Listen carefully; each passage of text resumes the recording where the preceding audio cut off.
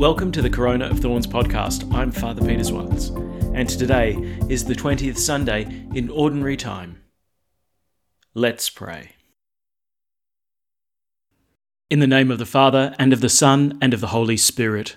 Amen. Let us pray. O God, who have prepared for those who love you good things which no eye can see, fill our hearts, we pray, with the warmth of your love, so that, loving you in all things and above all things, we may attain your promises which surpass every human desire. Through our Lord Jesus Christ, your Son, who lives and reigns with you in the unity of the Holy Spirit, God, for ever and ever. Amen. A reading from the prophet Jeremiah. The king's leading men spoke to the king. Let Jeremiah be put to death. He is unquestionably disheartening the remaining soldiers in the city, and all the people too, by talking like this. The fellow does not have the welfare of this people at heart so much as its ruin. He is in your hands, as you know, King Zedekiah answered, for the king is powerless against you. So they took Jeremiah and threw him into the well of Prince Malchiah in the court of the guard, letting him down with ropes. There was no water in the well, only mud, and into the mud Jeremiah sank. Ebed-melech came out from the palace and spoke to the king. My lord king, he said, these men have done a wicked thing by treating the prophet Jeremiah like this. They have thrown him into the well, where he will die. At this, the king gave Ebed-melech the Cushite the following order. Take 3 men with you from here and pull the prophet Jeremiah out of the well before he dies. The word of the Lord. Thanks be to God. Lord, come to my aid. Lord, come to my aid. I waited for the Lord, and he stooped down to me. He heard my cry. Lord, come to my aid. He drew me from the deadly pit, from the miry clay. He set my feet upon a rock and made my footsteps firm. Lord, come to my aid. He put a new song into my mouth, praise of our God. Many shall see and fear and shall trust in the Lord. Lord, come to my aid. As for me, wretched and poor, the Lord thinks of me. You are my rescuer, my help. O God, do not delay. Lord, come to my aid. A reading from the letter to the Hebrews. With so many witnesses in a great cloud on every side of us, we too then should throw off everything that hinders us, especially the sin that clings so easily, and keep running steadily in the race we have started. Let us not lose sight of Jesus, who leads us in our faith and brings it to perfection. For the sake of the joy which was still in the future, he endured the cross, disregarding the shamefulness of it, and from now on has taken his place at the right hand of God's throne. Think of the way he stood such opposition from sinners. And then you will not give up for want of courage. In the fight against sin, you have not yet had to keep fighting to the point of death. The word of the Lord. Thanks be to God. Alleluia, alleluia. My sheep listen to my voice, says the Lord. I know them and they follow me. Alleluia. The Lord be with you. And with your spirit. A reading from the Holy Gospel according to Luke. Glory to you, O Lord. Jesus said to his disciples, I have come to bring fire to the earth, and how I wish it were blazing already. There is a baptism I must still receive, and how great is my distress till it is over. Do you suppose that I am here to bring peace on earth? No, I tell you, but rather division. For from now on, a household of 5 will be divided, 3 against 2, and 2 against 3. the father divided against the son, son against father, mother against daughter, daughter against mother, mother-in-law against daughter-in-law, daughter-in-law against mother-in-law. The Gospel of the Lord. Praise to you, Lord Jesus Christ. There's no doubt that the Gospel today is a difficult one. Do you suppose that I'm here to bring peace on earth? No, I tell you, but rather division. I've come to bring fire to the earth, and how I wish it were blazing already. Maybe these words are a little jarring. Perhaps these words go against our default picture of who Jesus is and what he's like. It sounds a bit like Jesus is being judgmental.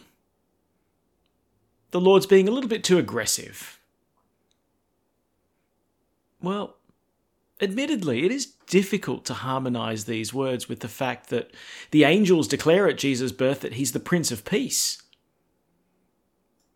How do we reconcile those sayings with Jesus to his Sermon on the Mount? Blessed are the peacemakers. Love your enemies. Turn the other cheek. Well, I think the temptation here is to ignore the texts that challenge who we think Jesus is and just kind of rest secure in our default image of Christ. He's not really like that. This is just one of those weird bits of the Bible that no one really likes and don't pay much attention to. Well, it's very easy to fall into attitudes like that, and it happens very subtly. Well, Jesus is being a bit Old Testament here, but don't worry, he'll catch on soon enough. No. I think we need to dive into the scriptures and allow them to speak for themselves, because it's the scriptures that tell us who Jesus is and what he's come to do. Not the other way around. So, what on earth do we make of these statements of Jesus then? I've come to divide families. I've come to bring fire. Well, I think if we're to understand these challenging texts, we're going to have to enter into the worldview of the scriptures. Fundamentally, the Bible sees the world as essentially good, but flawed. We're all one human family, but the family's dysfunctional. At the heart of it, there's something about the world that's not okay. It's not quite as God made it. G.K. Chesterton, the great English writer of the early 20th century, described humanity like this. He said, "Not only are we all in the same boat, we're all seasick." Now, what's being expressed here is the doctrine of original sin. And this is the vision of the scriptures. This is the description of the world that Jesus is entering into. Fundamentally good, but a bit seasick. Now, admittedly, original sin isn't spoken about much these days. It's not especially fashionable. But when we stop and take an honest examination of the world around us, we must surely be able to see that there's something wrong with humanity. Why is it so much easier to be selfish than selfless? Far easier to be arrogant than humble? Why is it so much simpler to exert my will over others than to strain to empathise with them? Now, don't get me wrong, humanity is capable of heroism too, but there's a tendency toward evil. It's just easier than pursuing the good. And this is how the 20th century mystic and spiritual writer Thomas Merton described it. Listen to this.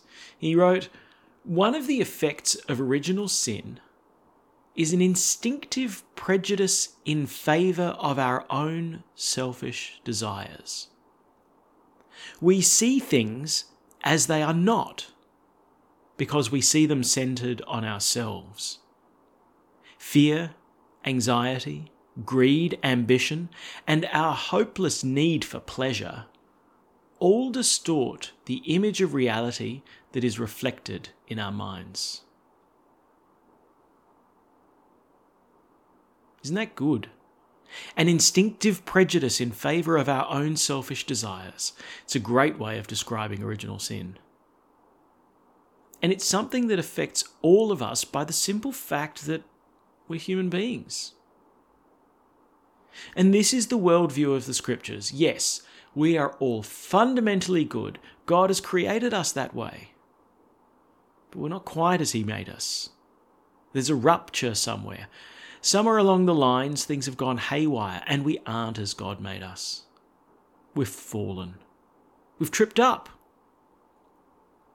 The book of Genesis describes our fall in a particular way, with Adam and Eve and the first rebellion against God. They took the fruit of the tree of the knowledge of good and evil, they ate it. They interrupted the order which God had placed in the world, and now there's disorder. Instead of being images of God's self-giving love, now instead, we have an instinctive prejudice of our own selfish desires. And I don't think we need to take this just on faith either. When we look around the world, and even when we examine our own divided hearts, we can see the sad remnants of a tendency to prefer ourselves. All right, let's get back to the gospel then. It's into this world that Jesus enters. He comes into a world where evil has a vice grip hold. And you can see this in the personalities of the characters in the gospel. It starts with Caesar Augustus, right? Who brings great peace to the whole world. But how? Where did this Roman peace come from, the Pax Romana? It came by the sword. And then we hear about King Herod, who hears about the birth of the Christ child, this new king of Israel, and he's threatened. So what's his response? To slaughter all the male children of Bethlehem under the age of 2. Here we see the selfish grip of power. And then we move to the figures like the scribes and the Pharisees, who manipulate the people in order to maintain their religious authority. We see Herod the Great's son, Herod Antipas, who murders John the Baptist, because John condemned Herod for being in an irregular marriage with his brother's wife. And then we get to Pontius Pilate. He's eager to placate the crowd and hands Jesus over to be crucified, even though he knows he's innocent. It's a sick world. And let's not imagine that the world has done a great deal of improving since then. We still suffer the same disease. So what does Jesus do in this world? He proclaims the gospel. He stands up in the midst of sin and calls it out for what it truly is. In truth, he declares that humanity is sick and must change. Now, we might pause here for a minute and think, well, isn't that a little judgmental? Well, yes, it is. Actually, that's exactly the point. Jesus is sitting in judgment upon the earth, and he's declaring this is not how it ought to be. And we mustn't think that Jesus is some namby-pamby weakling whose voice feebly says, why can't we all just be nice to each other? No. Don't forget who Jesus is. He's God himself. And he's come in order to rescue humanity from this disorder that has separated God and humanity. He's on a rescue mission. And he'll bring us back from sin and death. And so Jesus enters into a fight. And he intends to deal definitively with the power of evil. He will diagnose the true sickness of humanity, and he stands in judgment on the world. But here's the important thing. He hasn't come to condemn fallen humanity, but to raise it up. He's on a rescue mission. He doesn't just come and give us the moral law and whack us over the back of the heads and tells us to do better. No, he's come with his grace to forgive sin and to strengthen us so that we might become the kind of human beings that God has created us to be. He's not just the doctor who gives the diagnosis, he's the doctor who brings the remedy. He's come to heal the wound of original sin.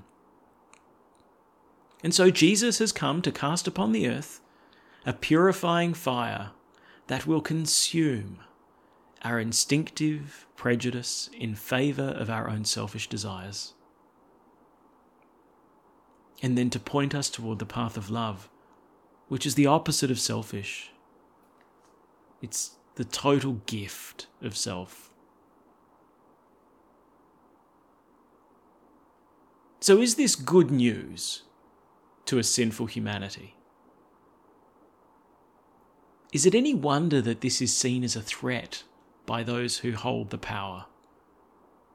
Those who have a vested interest in maintaining the status quo, they rail against Jesus. The temple authorities, the chief priests, the scribes, Pilate, Herod, none of them receive the gospel as the saving word, but as the threat that would topple them from power. So what happens? Violence. Division. In a certain sense, we may say that Jesus is the cause of the angry mob that surrounds him during his passion. But he is the Prince of Peace. As Prince of Peace, he might cause a stir, but he declares a true peace because it comes about through the law of love, not through the Pax Romana, not by means of the sword. Jesus will bring peace through the total defeat of sin. He's not content to leave things as they are. He proclaims the coming of the kingdom of God, and this causes terrific division within sinful humanity. But Jesus brings a purifying fire. He causes unrest within the sinful pattern of our own humanity. He's unsettling. This peace can be mighty uncomfortable. This ain't the meek and mild Jesus, an I'm okay, you're okay kind of figure. This is the warrior Christ who will do battle with evil, and his weapon is truth, and his weapon is love. There will be division on earth, within communities and even within families, because the gospel is a threat to the present state of affairs. And those who have a lot invested in the present state of affairs will be awakened into violent reaction. But Jesus doesn't shrink from the fight. He doesn't compromise with evil, and he doesn't seek after a false peace that will allow evil to live alongside the good. No, he's the true Prince of Peace. The only authentic peace is the one that's based on love and not on a stalemate between powers. So the Lord's not a kind of who am I to judge kind of person. He is the one to judge because he's God. He makes his judgment, but he comes with his grace ready to heal. He comes with a purifying fire that will cleanse us of our sinfulness. And how he wishes this fire were blazing already.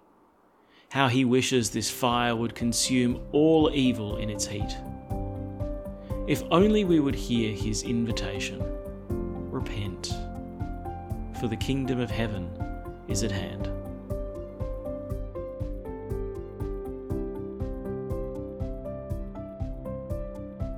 Thanks for praying with us. And may God bless you abundantly, so that this day may give glory to God the Father.